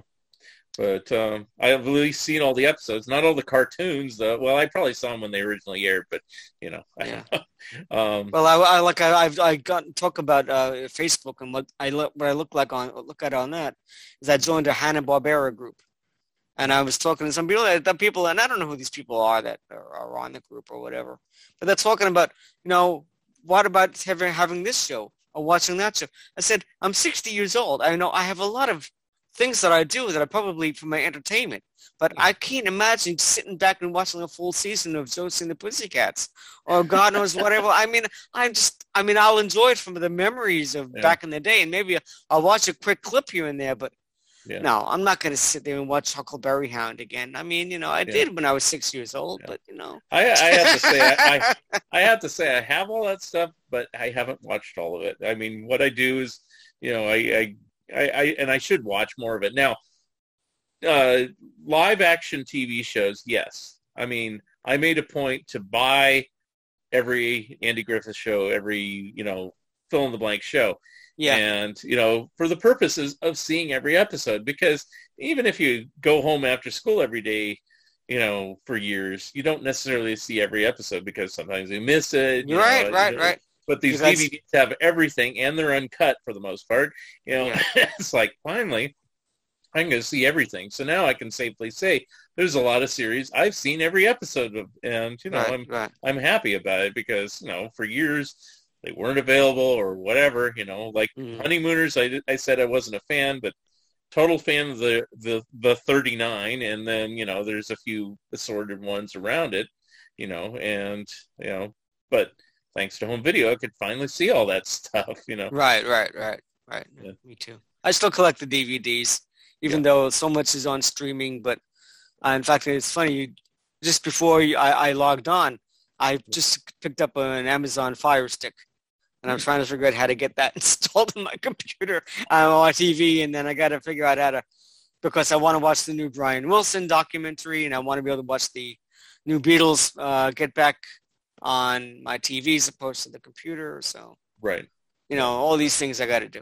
I'm all set up, and it's funny. Everybody's all, oh, Disney Plus, I'll get it for a day just so I can watch the Beatles. And it's like, well, I'm getting Disney Plus anyway because I'm a Disney fan. So it's like, in fact, I wish there's more old Disney stuff than, more Star Wars, more Marvel comic stuff. I mean, I like that stuff, but I want the more...